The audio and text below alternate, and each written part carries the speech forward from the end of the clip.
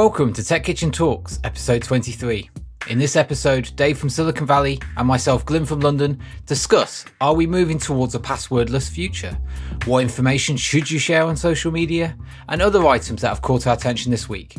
If you would like to join our exclusive free community for technology leaders, please sign up at techkitchen.io, where you can join our Slack group and keep the conversation going.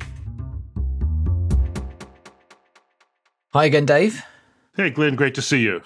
Great to see you too. So this week, trying to avoid anything to do with AI, just because the news is just completely full of it. But we have just had Google I/O happen recently.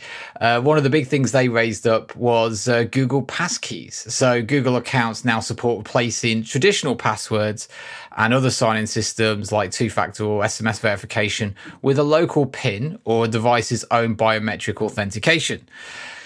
I've got a lot of reservations about this, but it'd be great to hear what you think, whether this is a technology that we should be heading towards, especially the fact that a company like Google is getting so heavily behind it at the moment.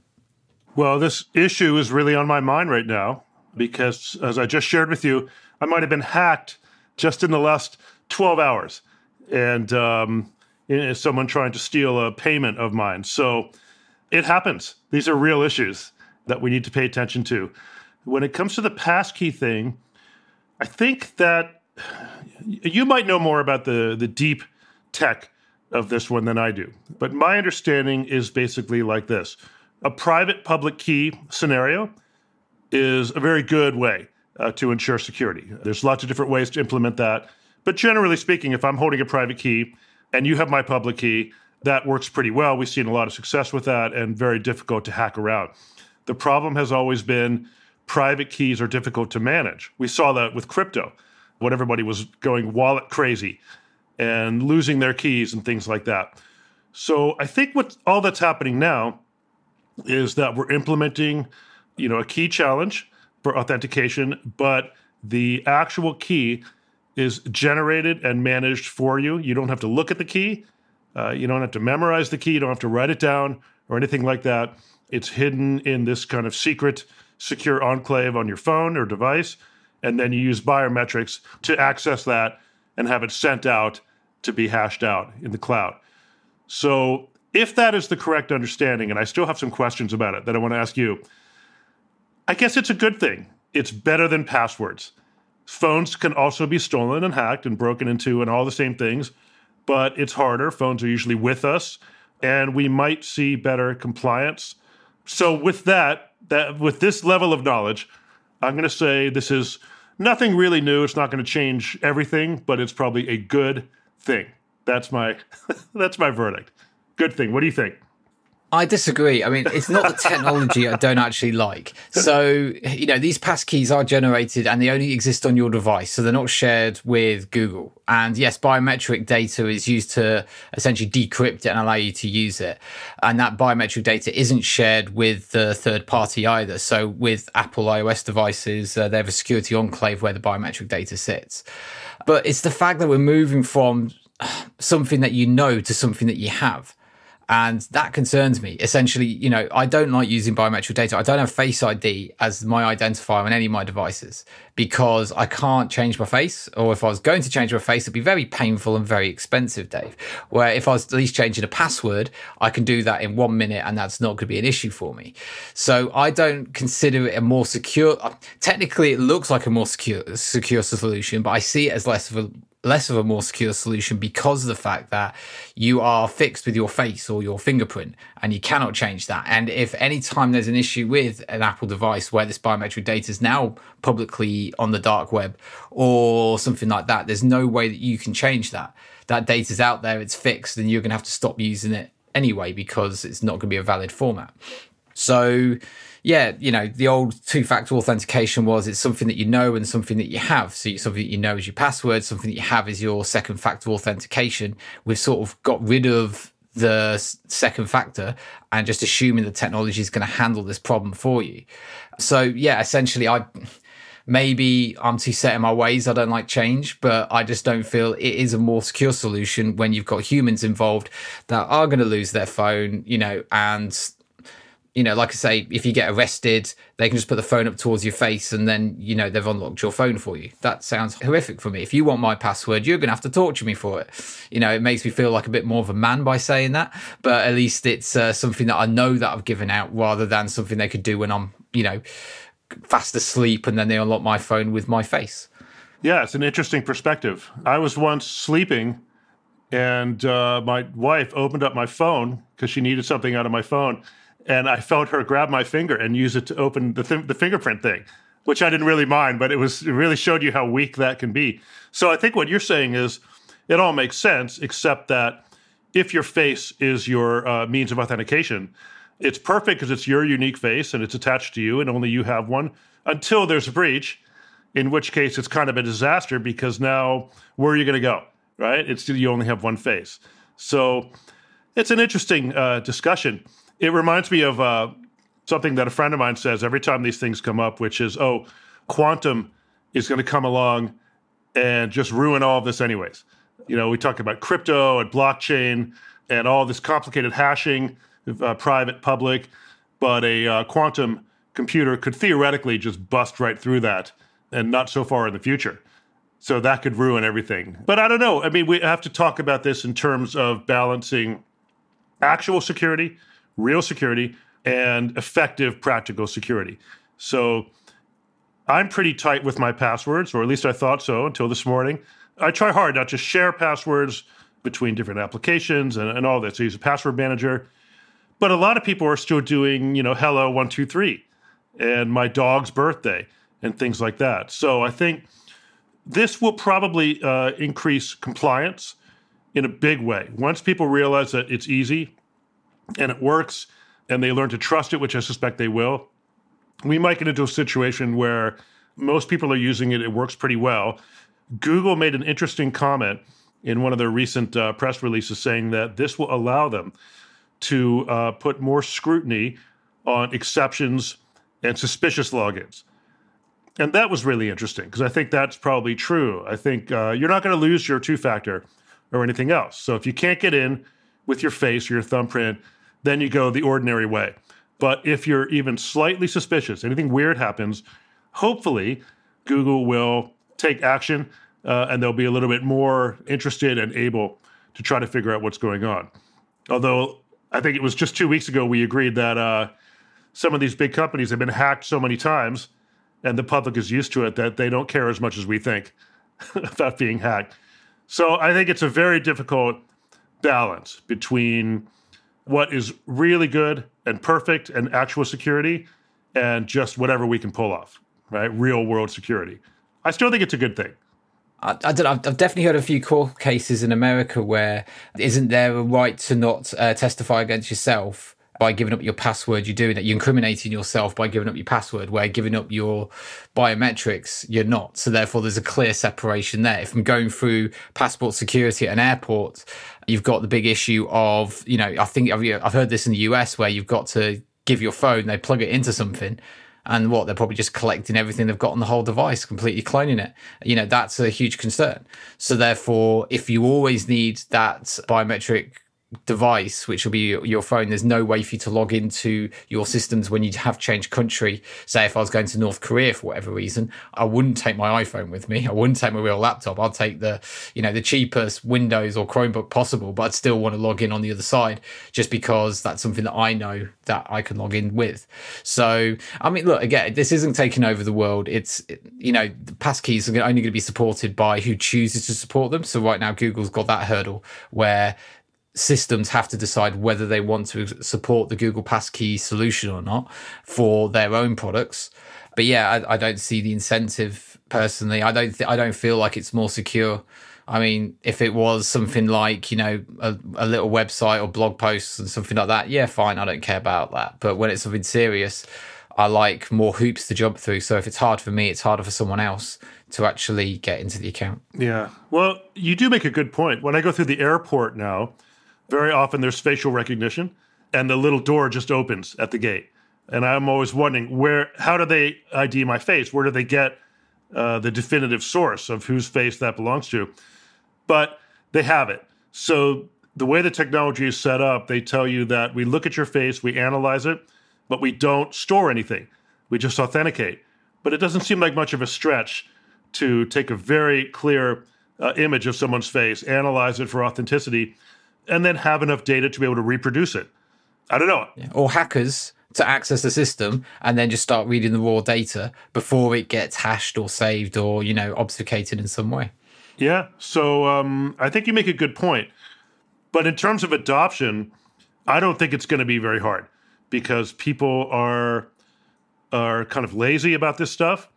And all these companies we recently agreed that the companies aren't investing so much into security because they know that even if they get hacked, it'll probably be okay.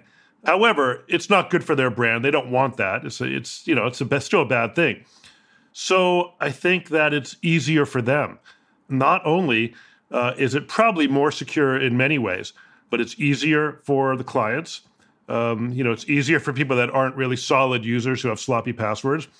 And it's probably easier for the company because they're kind of sending it out to a third party. It's sort of like one big SSO party now. So they're actually losing some responsibility, which is very nice, right? If I'm kayak.com, who's one of the companies that's signing up, I may not even have to handle any authentication. I'm not even storing your hash password now. I'm not even handling your SSO. I'm just waiting to find out, yes or no, can you come in? So that's a nice thing. I saw DocuSign, Kayak, eBay, PayPal, Shopify, and Zoho were the recognizable names on the list that I saw. That's a pretty good start. I think a lot of people will just start saying, yeah, sure, go for the passkey. Because look at facial recognition, how quickly it caught on. People love it, for better or worse. So I'm not too worried about it. I think it's going to be everywhere. But let me ask you this. Technically, there was a comment about how if you switch devices from my iPhone to my new iPhone, then iCloud was going to help me to transfer my passkey.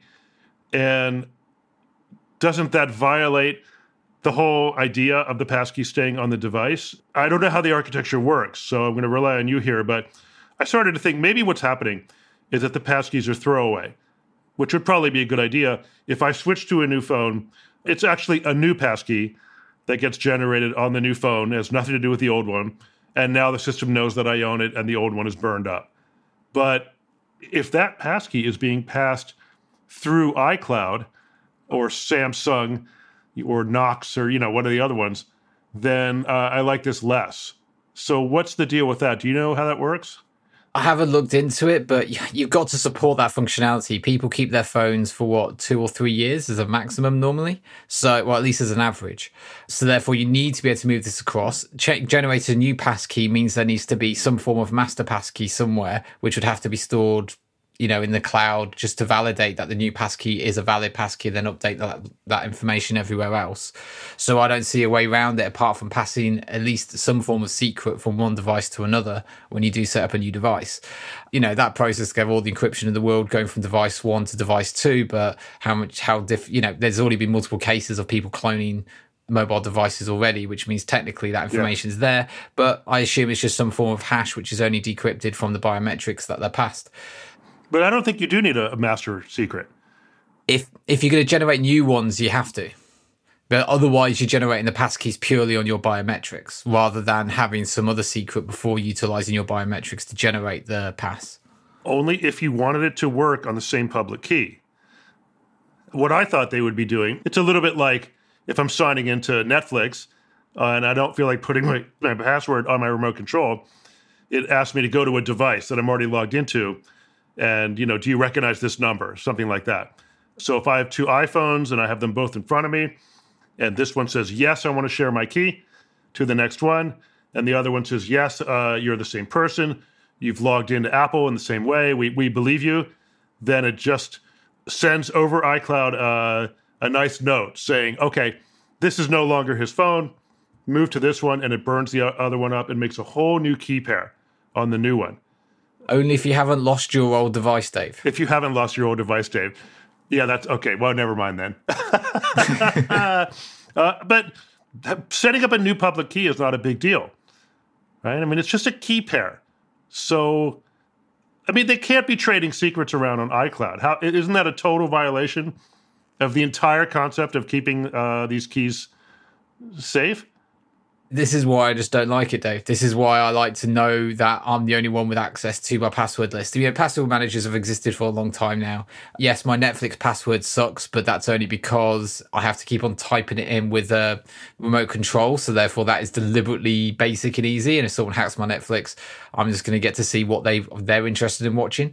But anything related to anything important has 30 plus characters and every different variation you could possibly think of, because there's no need for me to remember it.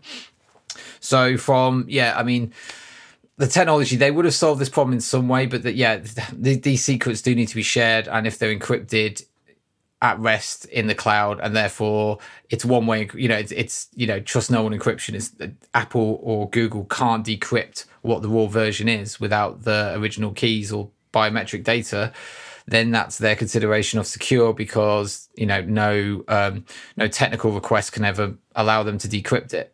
So, that doesn't really bother me being able to pass it, because I'd expect that to happen because people are stupid, me included, where we lose our phones, we lose access. I've lost the password to my Dogecoin wallet, actually. I've mined Dogecoin back in the early days. I forgot the passcode to it, but I managed to brute force it. Luckily, what I did was dump out all of my old passwords that I could remember, everything on my password managers, brute forced all of them. And luckily, one of them was actually the passcode for my wallet. Oh, wow. So, so it worked very well. There's only like 24 quid or something I managed to get out of Dogecoin, but it's not bad. That's usually not how that story ends.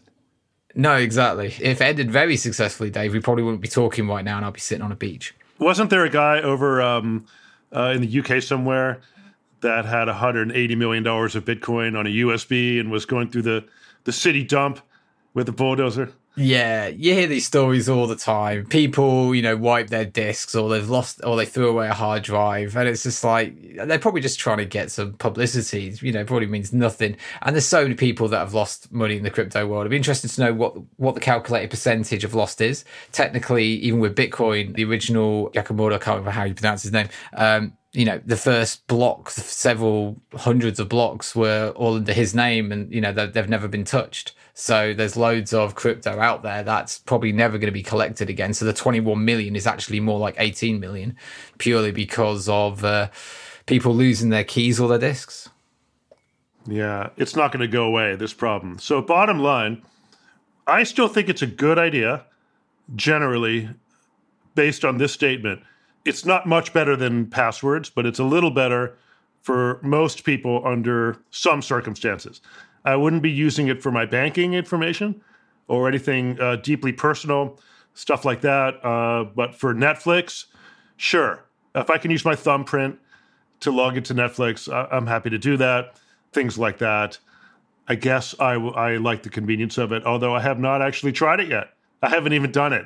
I'm a little nervous about it. So I do hear your point about it. Yeah, and I won't touch it. I don't use biometrics on any of my systems. So I've got no interest in... If 80% of the population start using it, I'll give in and just say, sod it, I'll be a sheep and follow the crowd. But yeah, I'm not going to be a first adopter to this technology in any way. All right, well, I'll see you there, because I think this is going to take off. Okay, great. Moving on to the next topic then. Trying to avoid the elephant in the room, Elon Musk, is always very difficult, but I suppose we better mention it this time. Elon has decided that there's needs to be a new CEO of Twitter, so obviously he can focus on other things, because obviously he has multiple other businesses going on.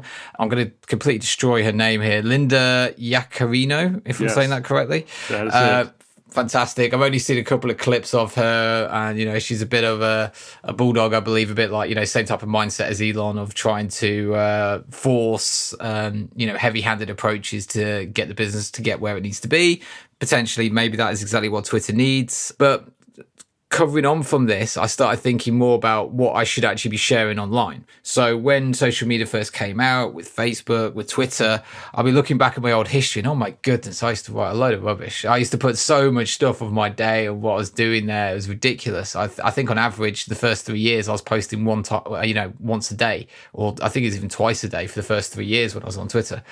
I'm thinking that I've cut that down massively over the last 5-6 years. I hardly post at all. And normally it's just things like promotions of other things I'm doing, like podcasts, like events and stuff like that.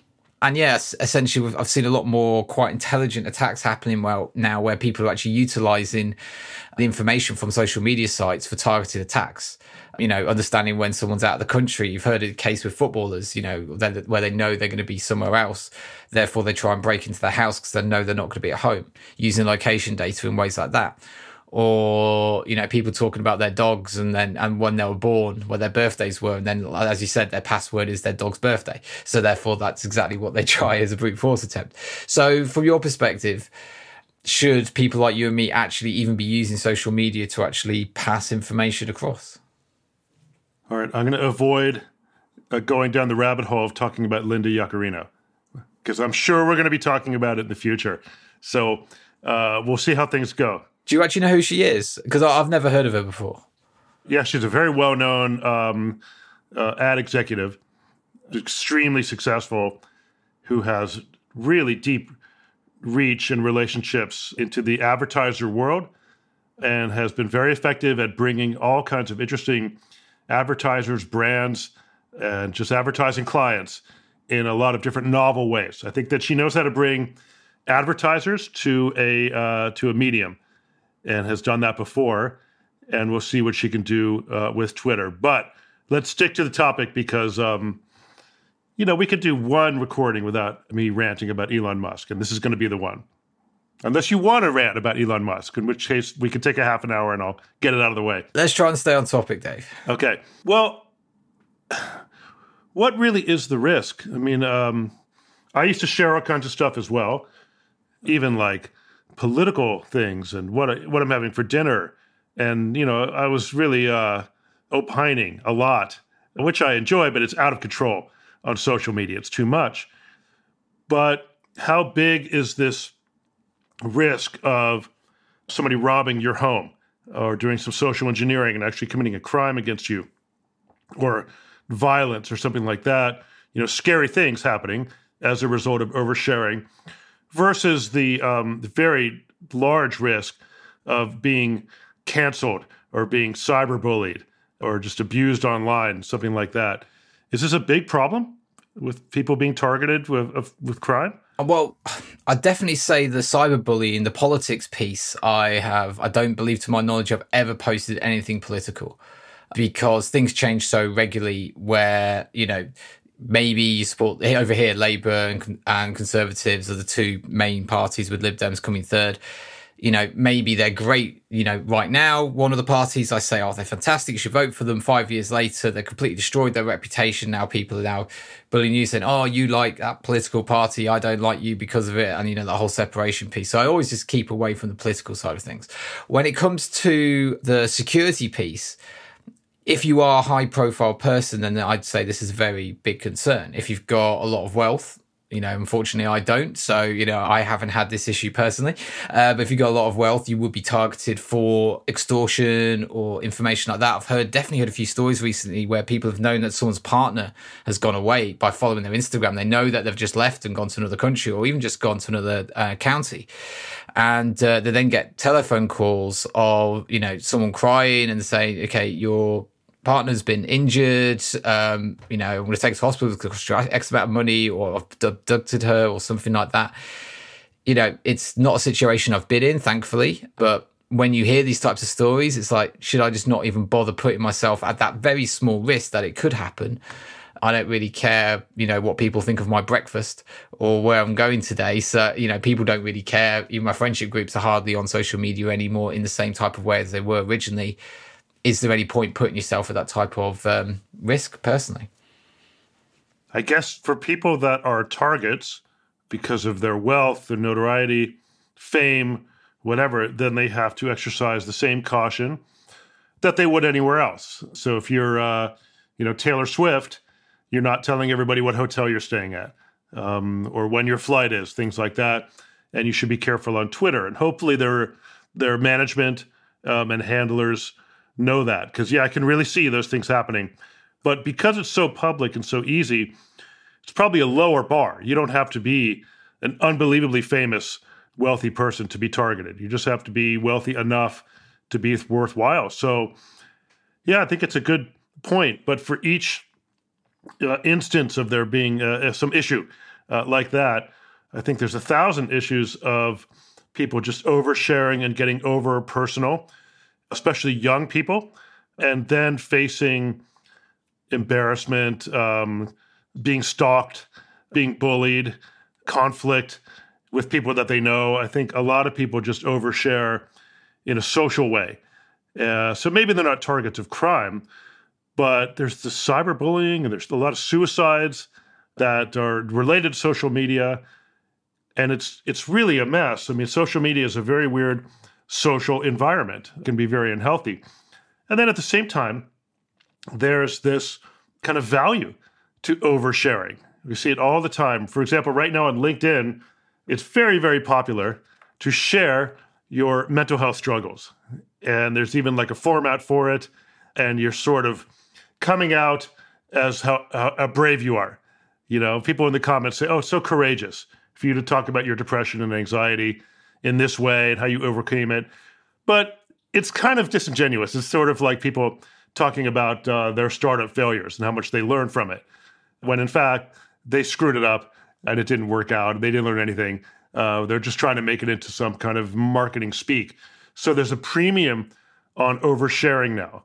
Everybody is talking about their mental health, so much so that it's become ridiculous. So now we're somewhere in the middle, right? Is it good or bad? I think if you're potentially a victim of crime, you should probably shut up about some details. I think that if you're an entrepreneur that wants to talk about your, overcoming your challenges because of your depression and anxiety, you should probably shut up. There's enough of that now. You're not helping anybody.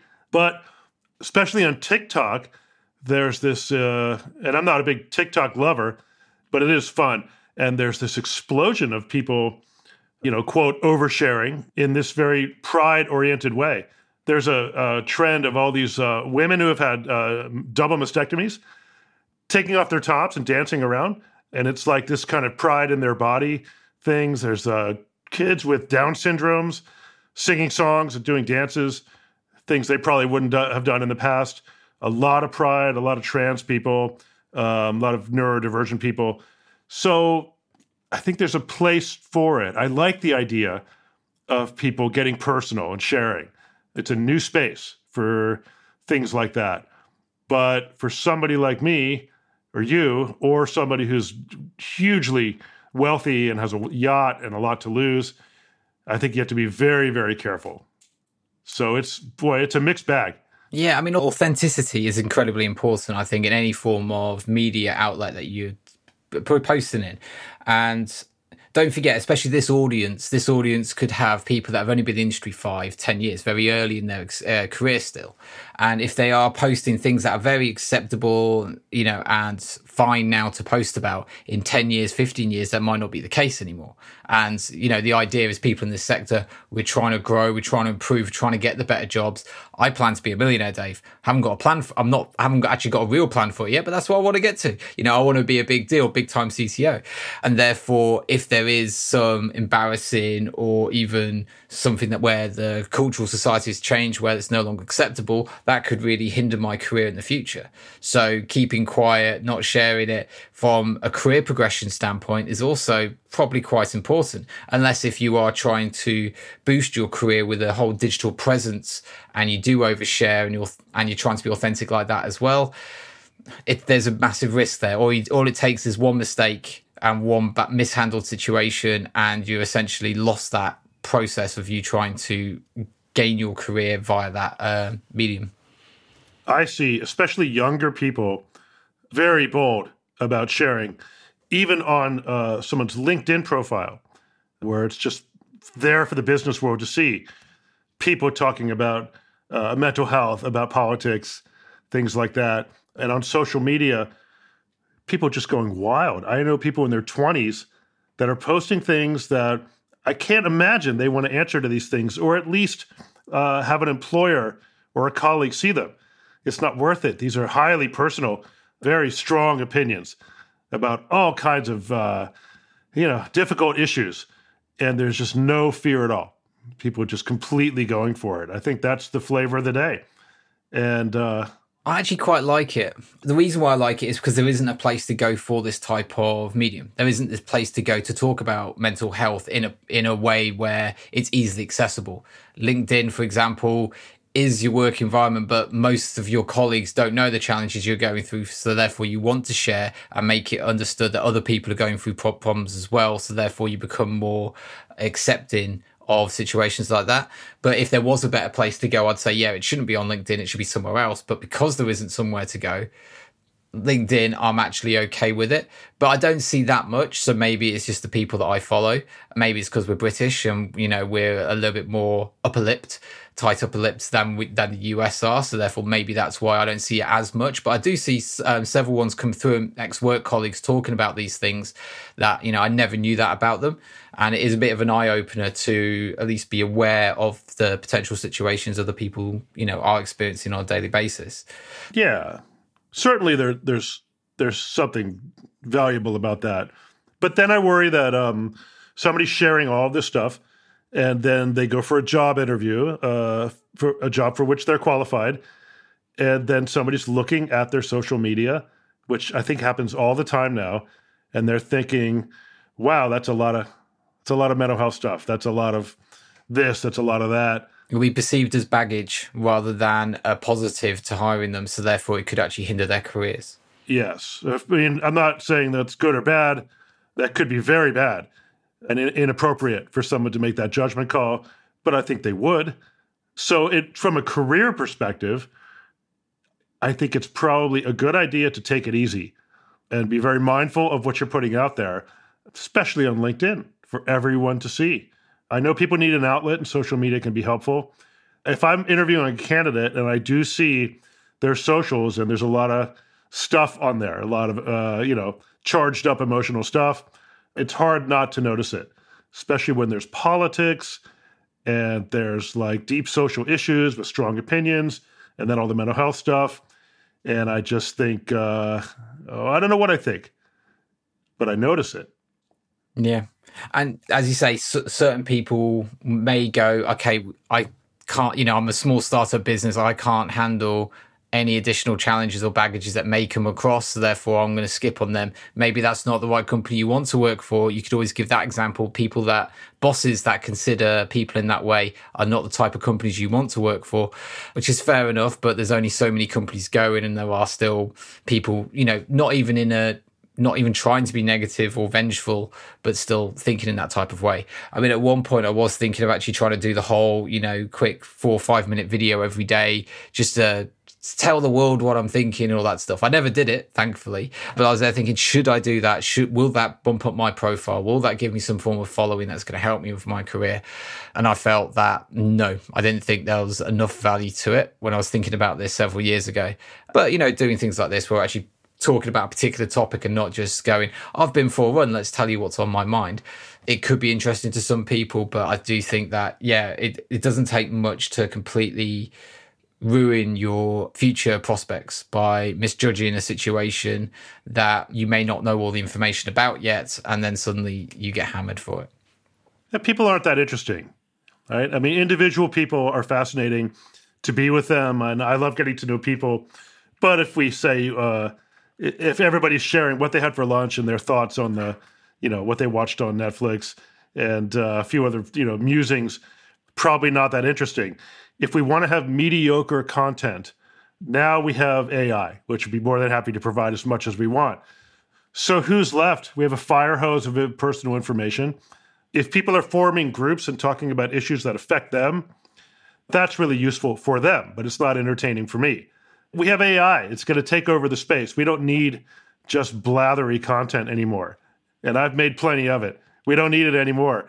So I think it's going to divide into people that are creating really legitimately interesting content and people that are creating really legitimately interesting content as influencers, right? So it's interesting because they're marketing something, spectacular life, and a $5,000 handbag. That's one thing. It's engineered. And then there are actually brilliant people or people that are just comic geniuses or interesting or beautiful or whatever it is.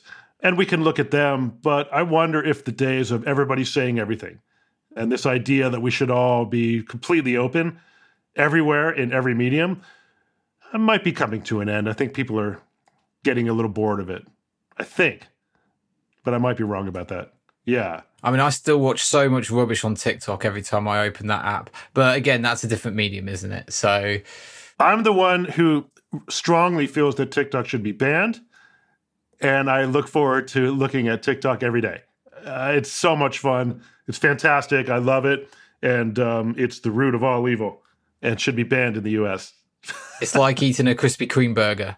You know you shouldn't eat it, but it's just so delicious you can't avoid it. Yeah. And the algorithm is exquisite. I mean, you can't get off the thing. It's amazing. I don't know how they do it. The way that they feed you the content is just right. It's better than any of the other social media networks. They hook you right in. The algorithm is fantastic. I keep on getting a lot of Ted Lasso clips at the moment for some reason. So obviously that must be my sweet spot. Well, I'm going to say what everyone says. When you tell them what you get on TikTok, they always say, oh, really? I never get that. I've never once gotten Ted Lasso. I get this and this and this. I get these other things because it's so good at showing you what you like. And it really isn't conflict oriented, right? Like on YouTube loves a good comment thread with some bickering. Facebook, especially. Their algorithm is sort of designed to bring conflict. They want to show you things that anger you a little bit, get you charged up. TikTok is just put on the rose-colored glasses. You're going to see everything you want to see and nothing you don't want to see, and down the rabbit hole you go. It's amazing, but terrifying. Okay, then. Ban TikTok. So let's move on then. So talking about what got our attention this week. So what has got your attention this week, Dave? What got attention this week is that in the last 5 or 6 days, there was a whole bunch of headlines, tongue-in-cheek headlines, talking about the death of the metaverse. And I really enjoyed them. It's fantastic because there is a sick satisfaction to seeing Mark Zuckerberg starting to kind of cracks started to form in the meta play and watching others sort of poke holes in it and all of that. I think the jury is still out and the term metaverse is very broad, but according to The Guardian, who released almost like an obituary, which goes like this: "Dearly beloved, we are gathered here today to remember the metaverse, which was quietly laid to rest a few weeks ago by its grieving adoptive parent, one Mark Zuckerberg." And, I love a little snarky writing. Insider wrote, "The metaverse, the once buzzy technology that promised to allow users to hang out awkwardly in a disorientating video game-like world, has died after being abandoned by the business world. It was 3 years old." Also pretty good. And then Epic Games CEO Tim Sweeney came out with the contrarian view, claiming that there are 600,000 active users of Fortnite, PUBG, and all the others, and that the metaverse isn't going anywhere. But then he got beat up, people saying that's not really metaverse. So I don't know if the metaverse is over, but I think that we once talked about how it's not really fun. I don't want to have a meeting with the headset on.